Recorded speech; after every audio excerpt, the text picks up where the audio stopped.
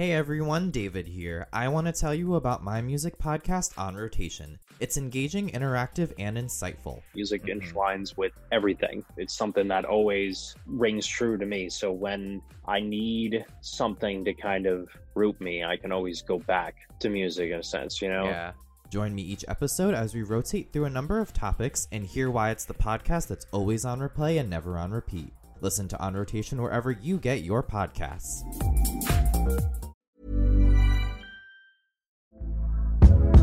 Hey there, it's Michelle Norris. I'm host of a podcast called Your Mama's Kitchen. When I travel, I'm usually looking for a way to find a taste of home when I'm not at home. And one of the things I love to do when I am at home is entertain. And Airbnb allows me to do that. When I was in California recently, I rented a house that had a great kitchen. And when we were sitting around the table, we were all thinking, we're in someone else's house. Someone could be in all of our homes as well.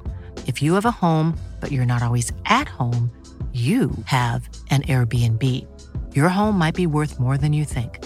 Find out how much at airbnb.com/host. Listening or hearing music can really touch people's souls. That's your space to be like, I've been through this much and I don't have to sit back and cry about it. I'm grateful that I got to the other side. It kind of comes innate. You want to share it with other people. It's literally like my own mind speaking to me through music. You're building a community, and I think that that's the coolest thing. At the end of the day, it's not about you. It's about the music. It's about the good vibe that it brings. That's genuine connection to me. It was the last time that I saw you. Yeah, I think that's right. That night I caught you throwing back at the bar. Hey everybody, what's up? What's happening? You're listening to On Rotation, the podcast that's always on replay and never on repeat. Thank you so much for joining us today. My name is David. I'll be your host and lovely guide. You are currently listening to All the Best Intentions from a group known as Couch Sleepers. And I actually got to sit down with the frontman and founding member of this really cool and unique collective, as you will find out. His name is Harrison, and he's going to tell us about who Couch Sleepers are, what the group does, and what they have coming up. To start from looking you up and looking up the band Couch Sleepers, it seems like you kind of market this as really being something that you like started and founded and kind of have taken over at the helm. So would you say that you are kind of like the main person in this band, like the front man who does all of like, you know, kind of everything, or does everyone in the band have different parts that they do to contribute to the whole process? For a long time, I was unsure how to market the band, if I should call it a band or a music project. And eventually I spoke to this guy who manages my brother, who's also a musician. And he said, look, man, like, you guys sound like a band. It's a band sound. That's like very much what people are going to get when they listen to your music and also when they go to your shows. Okay. You should call yourself a band. But in the ways that it's organized, it's a little bit different from the traditional band model where every member is contributing. You know, Paul writes a song and then John writes a song, that kind of thing. It's much more the case that I bring a song to the band, and oftentimes I'm saying, this is the bass part, or this is the guitar part. Mm-hmm. Usually with the drums, it's something like this. Kind of do your thing, Max. So in that sense, there's much more of a sort of benevolent dictator vibe to the band. Yeah, it sounds like you're kind of like an assignment editor in a way. Yeah, maybe. I don't know. But that's also, I mean, none of that is to downplay the importance of each member of the band. It would not be the same band without those members. And the greatest moments in Couch Sleepers usually happen when somebody else says, hey, what if we did it this way? You know, what if we added these hits at the end? Or what if we changed up this part? And so It's still very much at its soul a band in the way that the music comes together. And who are those members, just to name them? So it's a bit of a revolving cast, Okay. and a large one at that, but there are some consistent members. So Max Joshua has been with us from the very beginning. He's like my best friend, you know, my oldest and best friend. They're all my best friends, but Max, like, he and I have been like this for a long time. Yeah. And he plays drums. He's previously played bass, and he's also one of the greatest guitar players I've ever heard. So he kind of he can do anything, and so we just put him on the instrument that nobody else could do. And then we have Mike Nunzianti, who's another one of my very close friends from college. And Mike he's one of those slide players that's going to be spoken about in the same breath as David Trucks and Blake Mills and Sonny Landreth. Like he's just, I've never heard anybody who has such a clear and unique voice on an instrument in the way that Mike does. You know, often you hear a guitarist and it's like, okay, this person is good at the guitar. They can play all the Hendrix stuff and they can play all the Stevie Ray Vaughan stuff. But Mike, he totally has his own voice on the instrument, and it's informed by all these different things that Mike does. So Mike works in education, and he works with nonprofit organizations in Latin America. And so he's always bringing in like, oh, what if I played this like a charango, or what if I, so he's a very inventive and creative player. And Mike has his own musical project with the final sort of core member of the band, Brendan Ronan, who plays the bass. And he's an amazing bassist, very much has the temperament for a bassist. He's patient and very calm and very steady, but he's also a really tremendous fingerstyle guitarist. And he and Mike have a sort of roots rock duo for which they write their own songs. And Max also has his own project, sort of like an indie soft rock kind of thing, House Guest. And then there are a couple other peripheral figures. We worked a lot with Laura Heberlin of Cricket Blue recently, an amazing folk songwriter and one of the best voices around. So this sounds like a very collaborative collective, you could say. Yeah, there are a lot of people whose names haven't even been said yet, but who you'll find all over our track listings. That's awesome. I love that. And what's this, I guess you could say, this tagline that you have, a soundtrack for Restless Nights, that has been marketed on your social media. What's that all about? Yeah, I'm a terrible sleeper. I have always been a terrible sleeper.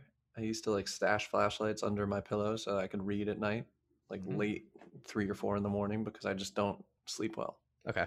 And it's been just sort of a ruminative topic in my music, very like consistent lyrical theme, and sonically, in a lot of ways, that's what the Couch Sleepers songs feel like to me. They feel like songs for when you're lying awake at night and you just can't sleep.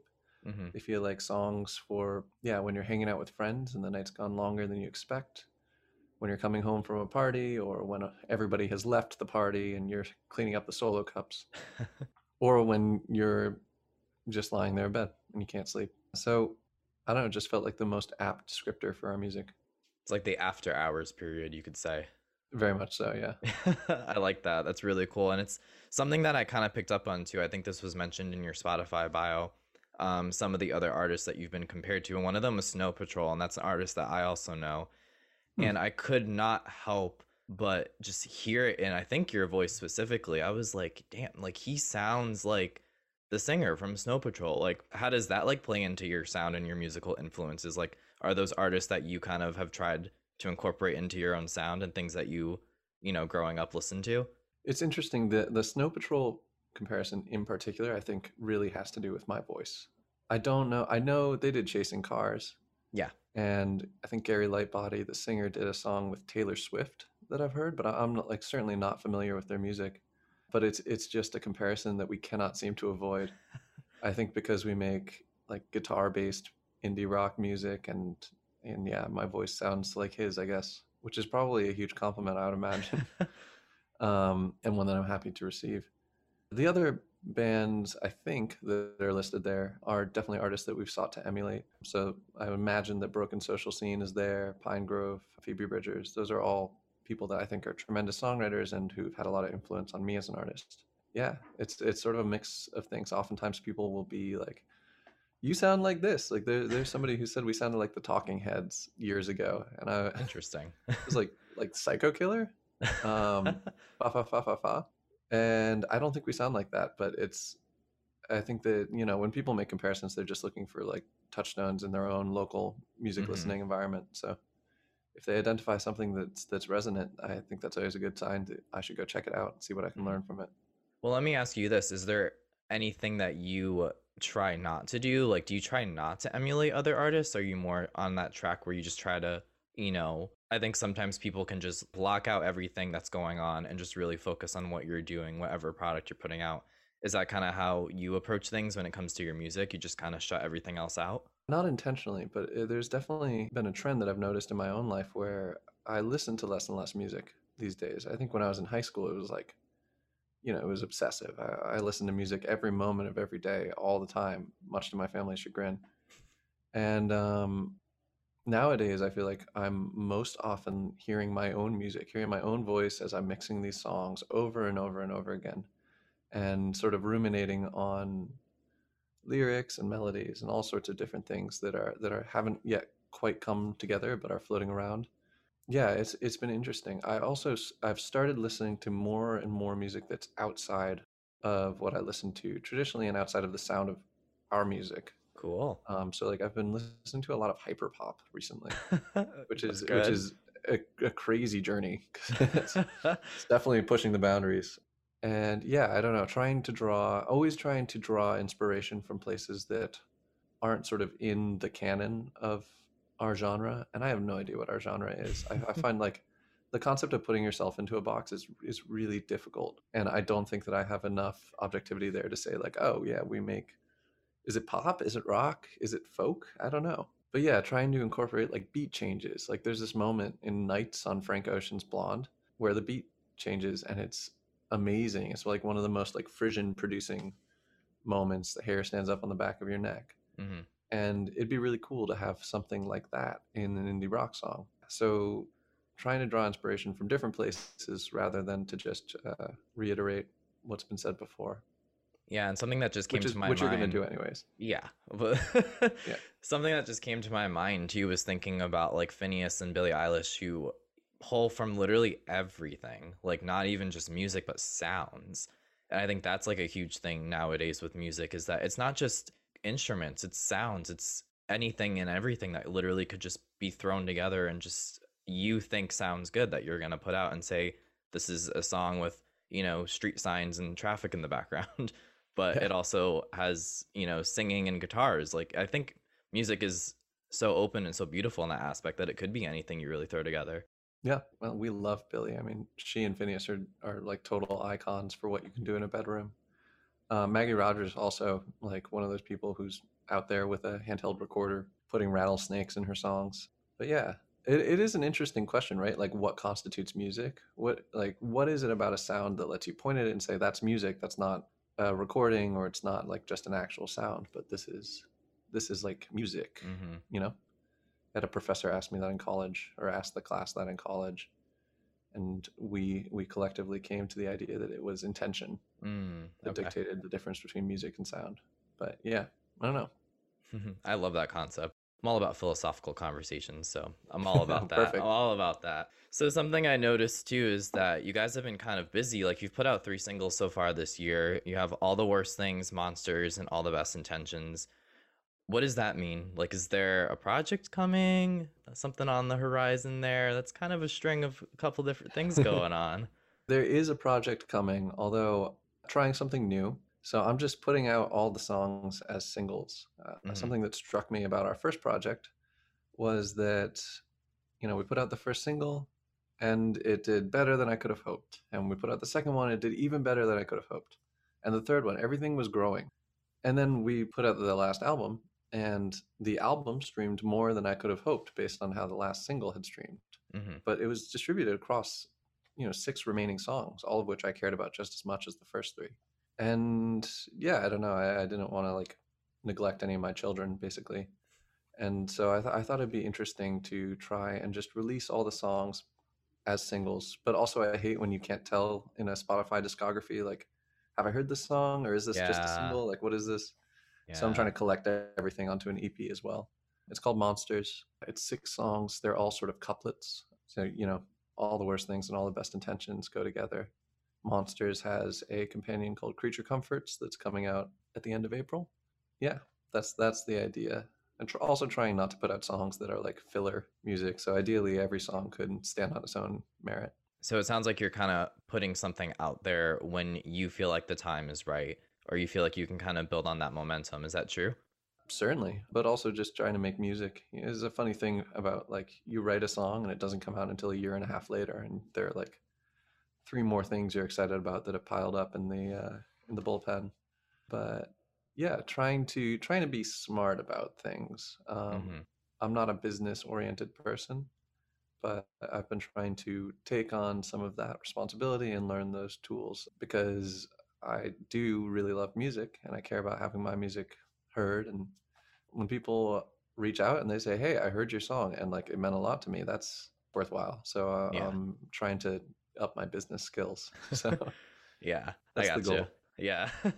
One of the songs I want to mention specifically is All the Best Intentions, because that one was the latest one that you put out. But I also happen to notice that it has the most streams. Yeah.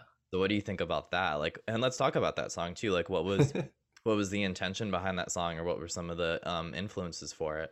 All the Best Intentions is about being impulsive, just sort of like selfish, I guess. It's that moment of knowing that like you're not ready to do something and you shouldn't do it, but you're going to do it because you can't really help yourself. And I feel like I am that way. Sometimes I wish maybe I was more that way than I am. And then usually whenever I am that way, it ends up being terrible. Not just for me, but for like whoever happens to get caught in the blast. Right. Yeah, so that's sort of the origin of All the Best Intentions. All these songs on the upcoming EP called Monsters are my attempt to explore the worst parts of myself, to magnify things that I have identified as places where I can do better, and say, well, what if I was the most that kind of person? What would my life look like? And so All the Best Intentions is, well, what if I never tried to be a better person than I am now? What if I just pursued like my own pure hedonistic impulses and live my life like that? I can think of a lot of people who would probably not benefit from that version of me out in the world. But it's also styled as like an upbeat, like very joyous pop song. And I guess that's kind of how it feels, right? You're just like, all right, let's do this. Like, come over. Yeah, you know? Instigating, very much instigating. Instigating, yeah, it's fun. Speaking from an instigator's perspective, yeah, I think I would put that on and be like, all right, let's do something. Let's do something. Let's do something we're not supposed to. Who knows? Or maybe we should. It's all the bigger question.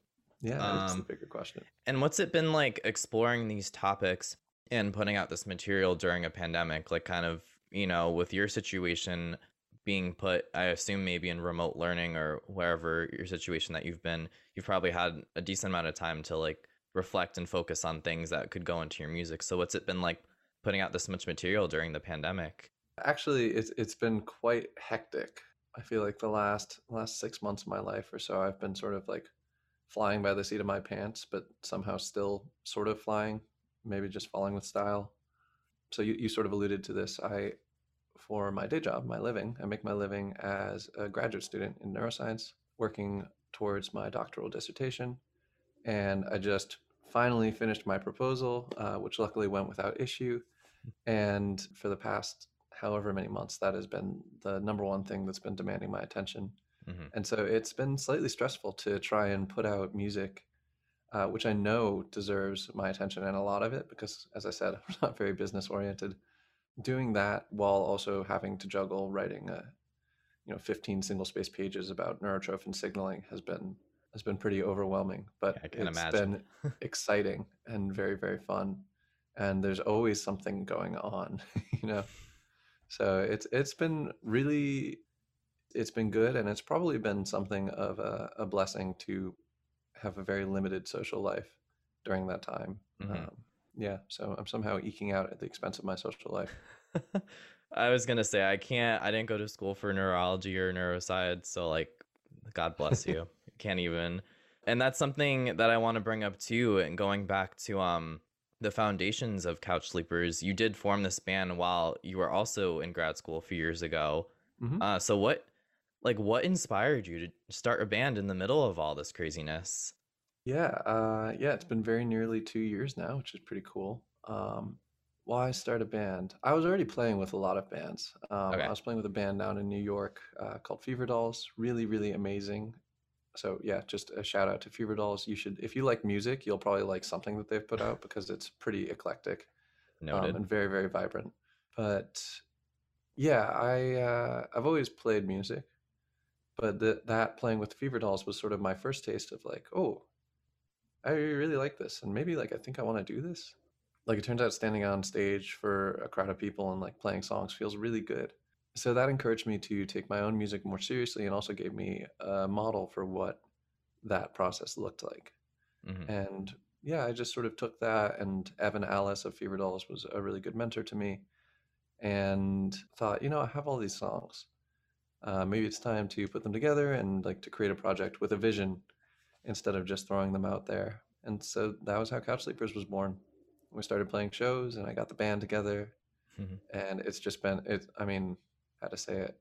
Like, all of my favorite memories have had the band as a backdrop, whether it's the people or the shows themselves or any of those things. It's been one of the most rewarding things Great. in my life. Yeah, Awesome. That's great to hear. That's awesome. And it's you good. mentioned it earlier in the talk about your first project coming out, Only When It's Dark, that came out in 2019. What was going on at the time when you put that project out? Are you asking what is the backdrop to that Yeah. album?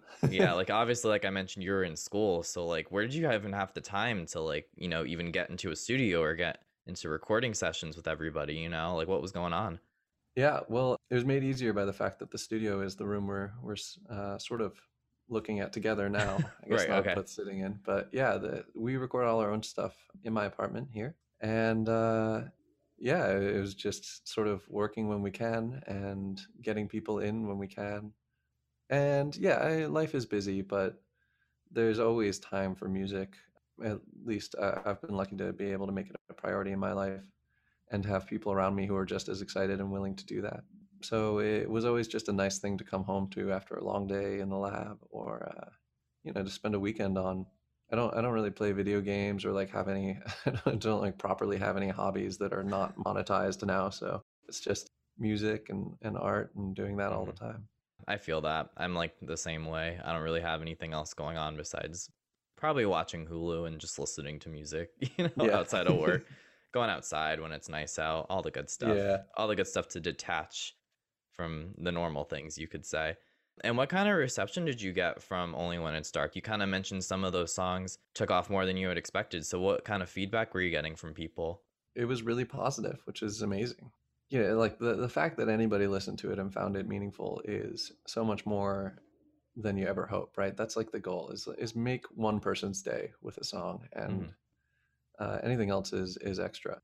But yeah, I think the reception was really positive, and the community in Burlington is really supportive, and we've been lucky through touring and through meeting lots of really great acts like the Q-Tip Bandits, who you just interviewed, has let us grow that community and build a community around the band, and that's been really special. Somebody got a Couch Sleepers tattoo the other day, like based on whatever I've got, the title Okay. or the opening track from Only When It's Dark. So Nice. yeah, it's been overwhelming, and sort of it's been interesting to confront the idea that like what you're doing actually kind of matters. Mhm. Not like necessarily in an existential sense, but like that it's having an impact on people out in the world that I would not have otherwise ever interacted with. Mhm. Somebody like permanently put ink between the dermal cells in their body because of a song that I wrote, and it highlights that there's responsibility that comes with this. Yeah. And so that's been cool and gratifying, and also terrifying, and like a good reminder. So shout out to Mackenzie, who got that tattoo. She is far and away the biggest Couch Sleepers fan out That's there. awesome. She's awesome. Yeah. That's awesome. If I ever bring this show to a live component, I'm gonna have fans call in, and she would be one I would call in. Talk to That Couch would be Sleepers. amazing. Tell us about the tattoo, Mackenzie. We want to hear. And how are you able to develop connections with other acts in the area? Like you mentioned, the Q-Tips was a band that we both knew mutually and put us in touch. So what other like contacts were you able to make? Because you also mentioned another band that was kind of like a mentor to you, or people that were mentors to you from that band. Yeah, a lot of it is just being out there and like making friends, really. That's how this happens, right? You play a show with somebody, and then you become friends, and they have other friends, and now you're friends with that band. So like another band in the Boston area, Hush Club, came to our show, and they're like, oh, we know these guys. And we played a show with them, and there really aren't that many people out there in the world. And then sometimes there are so many people out there in the world, but you just run in the circle and you get to know people. I got connected with the Fever Dolls because I was out they're playing music just sort of aimlessly, just playing open mics and doing whatever. But people knew that I played the keys and they needed a keyboardist. And so, yeah, they reached out to me. We also went to the same college, so I think they're sort of aware of me. Mm-hmm. Yeah, and so I joined up with Fever Dolls and turned it into this like really beautiful and crazy part of my life. And I was driving to New York every weekend to rehearse and play music with them from Vermont, which is like an 8-hour drive. Jesus. And but it was so worth it, you know. And because of that, I got to know other people from the Burlington scene because they're a Brooklyn band by way of Burlington. Mm-hmm. And yeah, because I played keys with Fever Dolls, I started playing keys with Clever Girls, another Burlington band who makes like really amazing indie rock music. And it just kind of, it builds and it spirals, but you got to be out there and making music. Nobody would have ever asked me to play keys for them if I was just playing in my bedroom. Yeah. So I was taking that first step, I think, is the key part. So I'm curious because I've been holding off this question till closer to the end, and I feel like you might have touched on that with talking about not playing in your bedroom. How did you come up with the name Couch Sleepers? Everybody wants to know this. I was in high school, right? So I've mentioned that I'm like a pretty dysfunctional sleeper. I started playing music in like 6th or 7th grade. I started playing the piano, and then I picked up the guitar like sort of half-assedly in high school, I want to say. I was really self-conscious about writing songs, and so I would just stay up till 3 or 4 or 5 in the morning, and I'd like quietly play guitar downstairs in the living room while everybody else in the house was sleeping. Mm-hmm. And for a long time, that was like the only space in which I knew how to be productive musically as a songwriter.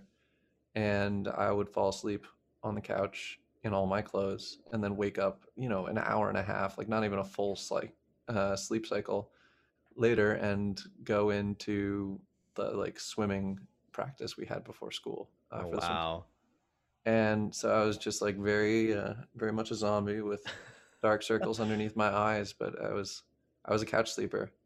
And that name, I had it in my back pocket, and I was like sort of waiting to be ready for it. I had a band in college called The Giant Peach, which is actually a terrible band name. I think a band name needs to be like easy to hear, right? You should be able to hear it and like, oh, I know what words those are and I know how to spell them. It should be Googleable. Okay, yeah. Say like, you know, it shouldn't be part of a Roald Dahl novel because that's going to come up first. Exactly, yeah. And it should be unique, and it should carry a vibe, and it should sound like a band you've heard of before. And that was sort of, those were my criteria, and Couch Sleepers filled all those things. And I also, as I was driving down to New York every weekend, sort of began to realize that like I was sleeping on a couch quite a lot. It turns out that that's what being a musician is mostly like. It's back pain and, you know, like REM suppressing. So it's like part of the lifestyle. And then there's also this sort of like romantic unrest element to it, being banished to the couch, that is present in a lot of our music, although I've never personally been banished to a couch yet. Keyword yet. Keyword yet. And I'm really fascinated too with your band's imaging. What's your approach to your imaging and your social media and pictures and photog and all that stuff? Like, I think it's really cool. Like, I really was fascinated by it. Oh, I'm glad you like it. I wish I could say it was more of a conscious effort. Just trying to make things that I like. I think that's really that's the thing that ties this all together, right? Is I like it. I like the way it sounds. I like the way it looks. There's some notion of like consistent color palettes, and there are also thematic elements that I find very interesting. So like I'm very interested in light. I'm very interested in domestic space, and sort of how this space describes the life or the lives that are lived there. You know, it's always an interesting part of getting to know somebody, a friend or a partner, or even just a complete stranger, when you're able to look into their home and you get a clearer sense of that person and how they live and what's important to them. Likewise, like meeting somebody's family is always very interesting to me. And so that sort of idea has featured a lot in our iconography, I guess. There's a lot of physical space.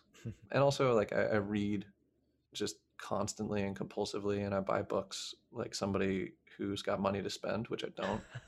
Yeah, they're just like piles of books all across this apartment. In fact, my nightstand has disappeared under one, and they've started to pile up on the floor behind me. So there are a lot of books too.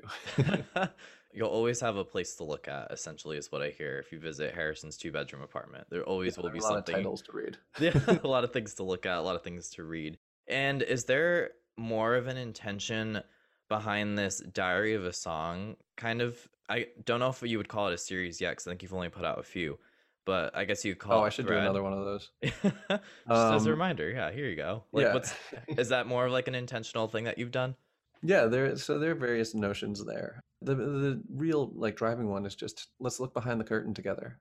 So growing up as somebody who wanted to make music, that was like the most important thing, was seeing like, oh, this is how a song gets made, and like this is what it's actually like. It doesn't just like spring up fully formed out of the I don't know, out of the sky or out of the like subconscious chaos. Like it's built incrementally, and their ideas, and some of them are good, but they still get thrown out, and a lot of them are bad.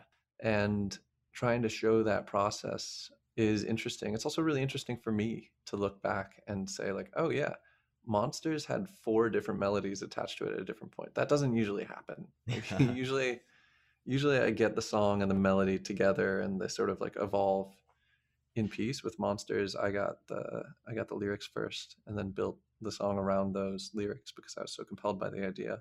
So part of it's to record how that song came into being and to just keep a notebook around that. And then another part of it is to give some insight into what the music making process looks like for us, at least. I think people are interested in that. I hope they are. I am, and, so. Yeah, good. So we got at least one. And as we said, everything else is a bonus. Yeah. And also, to be completely transparent, because this is another thing that people don't often talk about, it's good to be able to say, hey, did you hear our song yet? Like, we put out a song, but not to just say, like, did you listen to our song? Did you listen to our song? Listen to it again.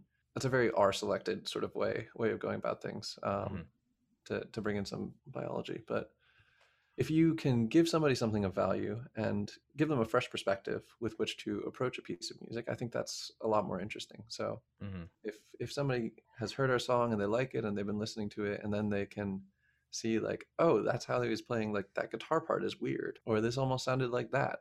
I think it makes the song more interesting, and it also serves its purpose as a just general reminder to, hey, listen to our music, please. Yeah, shameless plugs. It's fine. Yeah, listen to our music, please. Yeah, on that note too, the concepts and knowing the context behind music and songs and albums and everything, it goes such a long way. Like, it really does. Speaking from experience too, from doing something like this, it goes a long way. Yeah, I'm always so hungry for that. Whenever I find a new artist, I want to know everything. Yeah, I want to read the titles on their bookshelf, See what goes on in their mind. Exactly, yeah. Well, Harrison, thank you so much. I really appreciate you talking about, we'll call it the collective of couch sleepers.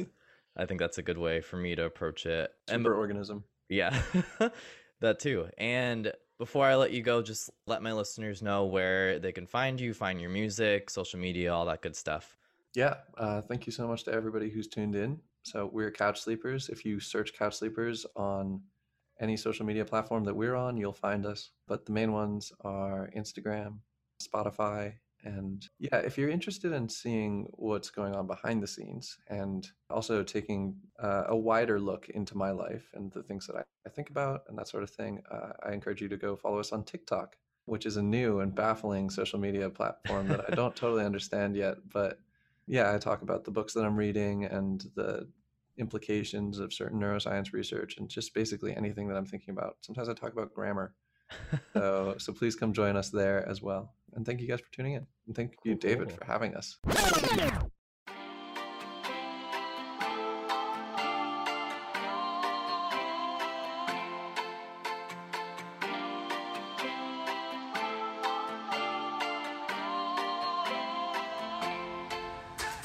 So just to start off, I think there is so much to talk about with this album. There's plenty, yes. Yeah, so Demi Lovato just put out her 7th studio album, Dancing with the Devil, also known as The Art of Starting Over. I guess that's like, how would you say she says it as the full title? Like, just as I said it, Danae? Yeah, Dancing with the Devil. I think on the thing it's like Dance with the Devil ... The Art of Starting Over. She had said she was originally just going to call it The Art of Starting Over, but then she wanted to put that Dancing with the Devil piece in because that's like how the story originated. So then she changed it last minute, which I actually really like because it kind of tells both stories. Yeah, I was gonna say, because one thing that really stood out to me with the album and how it's structured is that the first three songs, Anyone, Dancing with the Devil, and then I See You, come before like this intro where she's just kind of talking about her experience. Right. What did you think of that? Like how she kind of had these, and they're all kind of like softer songs, like ballads in a way. What did you think of how she structured the album in that sense that it was like, you know, she opened up with songs before having an intro, and then she went into more of the album? Yeah.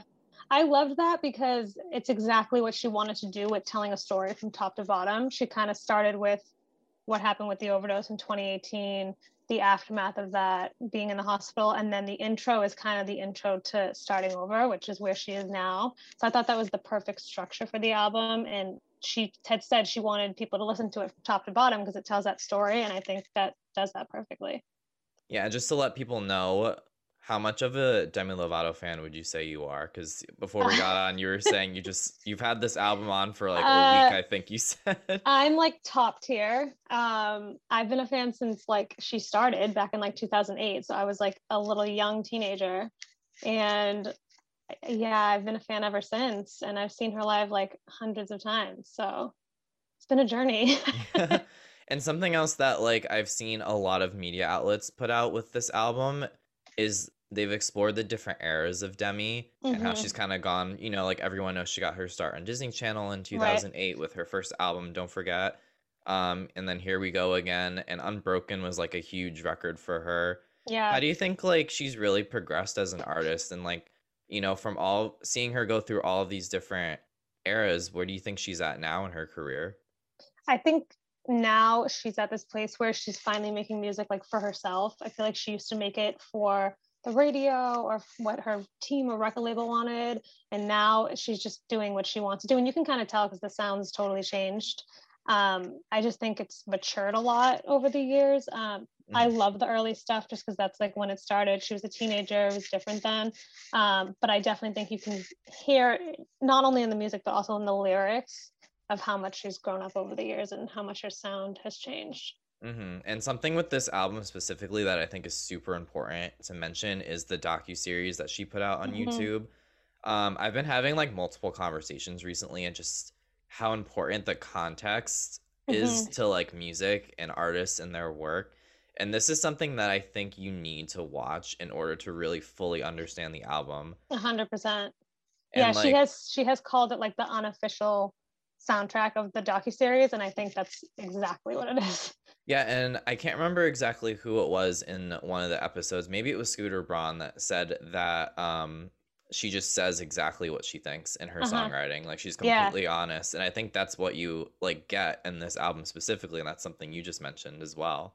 Yeah, 100%. It's you can hear the honesty in her voice in all these songs, and I think that's something some artists lack. So it's really cool that you can get that from her with this. And she's obviously been really open and honest about her struggles with mental health and mental illnesses and things like that. And obviously the overdose in 2018, which was really huge. So that's another really common theme on the album.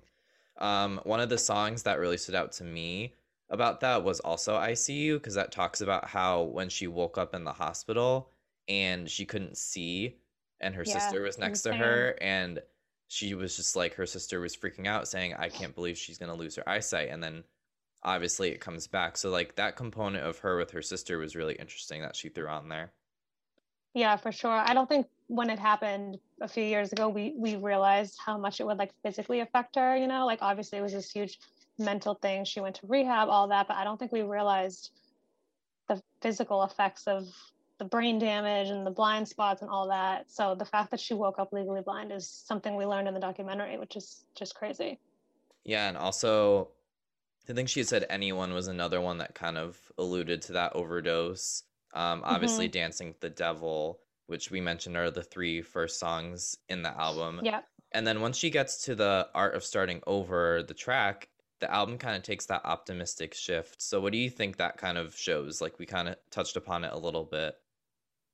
Yeah, I think the overdose was kind of like a wake-up call for her in a sense. So when she survived that, she was kind of like, okay, I need to get my life together. And so the artist starting over from that point forward in the album is her journey since then.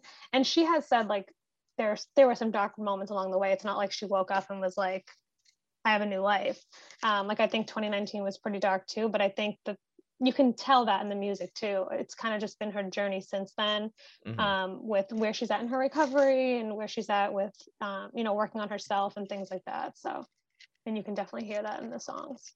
Yeah, what are some songs that you think kind of portray the album's message the best, or like kind of show where she's at the best? I think Good Place is one. That's also the one she closes out with. And I love that she ends with that. Yeah, I think that definitely encompasses where she is now. I also think Melon Cake is a really important one because her eating disorder is such a big part of her journey. And for so many years, she was stuck in it, and her old team would have her on a crazy diet and crazy workout schedule. And Melon Cake is literally about how she used to have watermelon cakes for her birthday, and now finally she has that freedom to kind of like keep the balance with herself and eat what she wants. And so I think that definitely is important too when it comes to where she is now. Yeah, she's been really open about like the eating disorders too. Like Melon Cake was one. I think The Way You Don't Look at Me also kind of referenced that too. For sure. That one, that's one of my faves. Do you have any other ones on there that stood out to you in particular? I really love that one. And then Easy with Noah Cyrus. Yeah, that's a good one. Yeah, I just love a good ballad, especially when with Demi's voice on it, and then you throw in Noah Cyrus, and it just, wow, that's probably my favorite. And then also California Sober is one of my favorites too, which I know that's like kind of a controversial topic, but it's just so good. Yeah, because that one, I feel like that one also kind of portrays the message of the album really well. Yeah, for sure. And something else too, like you just mentioned, all these ballads that she kind of put on, I feel like it's a shift from like the music she kind of came up on, like that very like poppy, more like overly produced music. What do you think, like, why do you think she chose to go that route? Do you think it kind of helped her to put her experiences out there a little bit better and clearer? Yeah, I think so. And I also think, like I had mentioned before about how she was making music for other people, I think before with her old team and just maybe even an older label when she was like on Disney and stuff, I think it was very calculated, like what she put out, when she put it out, what's her radio, you know what I mean? And I think now she's kind of just going in the direction of like, I just want to put out music for myself and for my fans.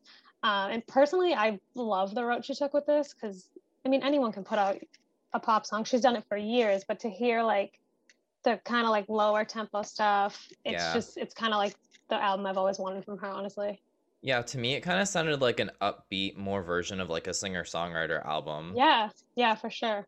And one of the songs like that really is like stuck in my head today too, and like I think fits that well was what was it? The Kind of Lover I Am. Like I think that one was really, really catchy, and it reminds me of something that like Lauv would put out, or like a Jeremy Zucker, like those kinds of artists that are like more modern, you could say, like singer-songwriters. Exactly. Yeah, I think she has better luck with those kind of songs when it comes to like people not getting sick of it. You know what I mean?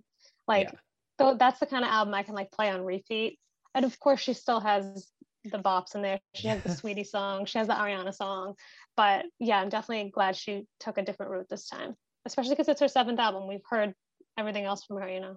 Yeah, so it's kind of like she has to keep her fans and people guessing, you know, put something right, different like her sound is just evolving. It just sounds more mature too compared to what she's put out in the past. Yeah, definitely. I agree with that. I also like how The Kind of Lover I Am kind of talks about her sexuality, and that's something she's been really open about. And she actually just came out as pansexual. So what do you think about that? Yeah, I mean, she's kind of not like hinted at it in the past, but like when she dropped Cool for the Summer, she was kind of like bi-curious. She's like hinted at dating girls in the past and stuff like that. But I think now, since she was engaged to a man last year and then they broke up, and I think she's kind of just been exploring her sexuality ever since. And also with her cutting her hair off, she's kind of like letting go of that femininity. So I think she's just kind of becoming into her own more than she ever was before, which is really cool. Yeah, it's definitely an album of discovery, you could say, and like just for recounting sure. That's the like perfect all way the to stuff. put it. Yeah, exactly. And another topic, like we've touched on the substance abuse and overdose, the mental illness, eating disorders, sexuality. There's so many good concepts. It's But another nuts. one that she also gets into is different relationships she's had with men, either with her dad when she was really young, Yes. or lack thereof, you could say, and with her ex-fiance. And that was something you actually brought to my attention with one of the songs Yeah. specifically. Yeah, she kind of like puts a song on almost every album when it comes to her dad, and those are always like the most emotional ones because she's had a really bad relationship with him, but then he also passed away a few years ago. So I think that's something she was kind of still dealing with. But the one on this album, Butterfly, it definitely shows the growth that she's come to terms with that in a better way than she ever has. And then on top of that, like you said, the 15 minutes. That one is just, it's kind of funny in a sense because everyone knows it's about him and they were engaged for like 5 seconds and then they broke up. And so she knew what she was doing with that for sure. Yeah, it was very directed. Yeah, towards exactly. him. Yeah. Oh God, that one's funny. And then the aspect too with the song Butterfly, I also feel like the aspect of like metamorphosis, and we've kind of danced around that, is also shown in the cover art for the album. Yeah, the butterfly is kind of like the aesthetic for the album in a sense. And I think that shows, not only is it a song for her dad, but I think it shows where she is now too, because it's kind of like she's again coming into her own. So I love that. I think it's the perfect kind of like symbol for the album. Yeah, I would say so too. And I love when like the album artwork and all of the songs with it just kind of fit into a theme. Yeah. Or a certain it feels aesthetic. very cohesive. Yeah, I love that. Like I love that when artists do that. I've been paying more and more attention to that recently, and I think for I think sure. you're starting to see that more, like be more common. Yeah, for sure, which I love. I think it's just like creative too, you know? Yeah. Something else too I want to touch upon is I guess you could say the amount, but also lack thereof of guest stars she had. Like she had a good amount, like Met Him Last Night with Ariana Grande was good. And then What Other People Say with Sam Fisher, which actually he put out earlier this year, I think I remember. And Saweetie as well. So she only had a few guest appearances, but I also feel like she did that intentionally in a way to like let her story be told mostly through her own eyes and through her own voice. Right. Yeah, I think she wanted to tell her story mainly from her perspective, you know, both with the album and the documentary. And I think she definitely did that. I love a good feature, obviously, but I am glad that it's not like super feature heavy. And I think the people she chose is like the perfect fit. Yeah, like just to go back to it again, Met Him Last Night with Ariana, like their harmonies were so good. And that song itself is so like cinematic. And I think it's taking off on Spotify because when I listened to the album again, I saw on her profile it was picking up a lot of streams. Yeah, I think they're pushing it as a single now. So we'll hopefully get some radio play soon. I know, I was curious to ask you that too, because to me, like this album didn't really scream like one song that kind of stood out as a single. Maybe What Other People Say, because that one was released previously. Yeah. And I also think that one is a really good signifier of the message. But yeah, like, would you say Met Him Last Night is a song you could see being a single and getting airplay? Yeah, for sure. I think they had originally planned on Dancing with the Devil as a single first, and I think that's what they've been doing the past few weeks, which I thought was a great idea because not only does it tell her story, but it's also a huge power ballad. And she's released pop songs throughout the past few years, but she's never really done a song like that as a single. So I thought that was a great idea and the perfect route to go. But now they're also pushing Met Him Last Night as the next single, and that's just like it's still like, you know, fits the message, but it's also just more fun, and obviously it has Ariana on it. So I do think that's the perfect single for sure. It would be a good move like on their marketing team side. Exactly. Yeah, because Ariana's still riding pretty high from like the Positions album and things like that. For sure, yeah. And them two together, I feel like it's a collaboration that people have always wanted. So, yeah.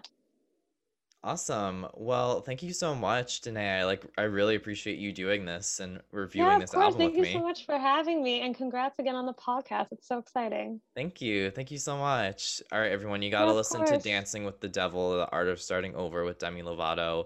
It is one of those albums that the context is there. It's important. So go check it out. Danae's had it on a week of repeat, as I mentioned. So not slowing down either. Not slowing down. It's definitely going to be a huge album from her. I can feel it. For sure.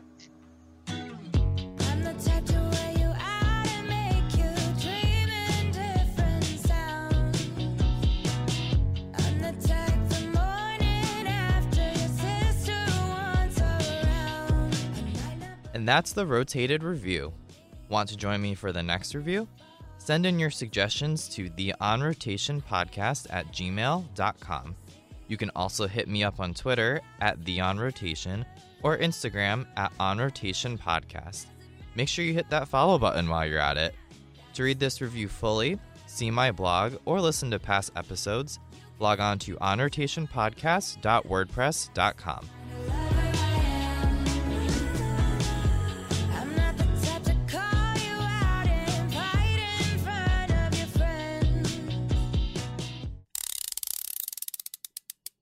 And now it's time to take a look at what popped this week in news.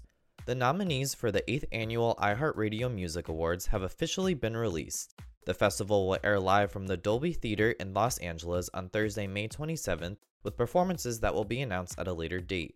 Fans have until the end of the day on May 19th to cast their votes in categories including the first ever TikTok Bop of the Year award. DMX has reportedly been diagnosed with COVID-19 during his recovery from a heart attack that was supposedly caused from a drug overdose. X's manager told TMZ Wednesday that the rapper is currently on life support and remains in a coma after being admitted to a New York hospital on April 2nd. DMX, whose real name is Earl Simmons, is 50 years old. And multiple theories have come up surrounding the subject of Taylor Swift's new song, Mr. Perfectly Fine, off her latest album.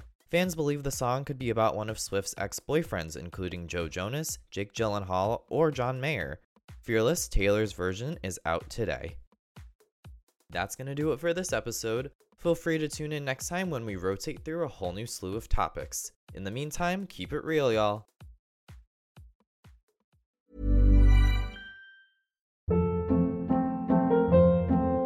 Hold up. What was that? Boring. No flavor. That was as bad as those leftovers you ate all week. Keke Palmer here, and it's time to say hello to something fresh and guilt-free. HelloFresh. Jazz up dinner with pecan-crusted chicken or garlic butter shrimp scampi. Now that's music to my mouth. HelloFresh. Let's get this dinner party started. Discover all the delicious possibilities at HelloFresh.com.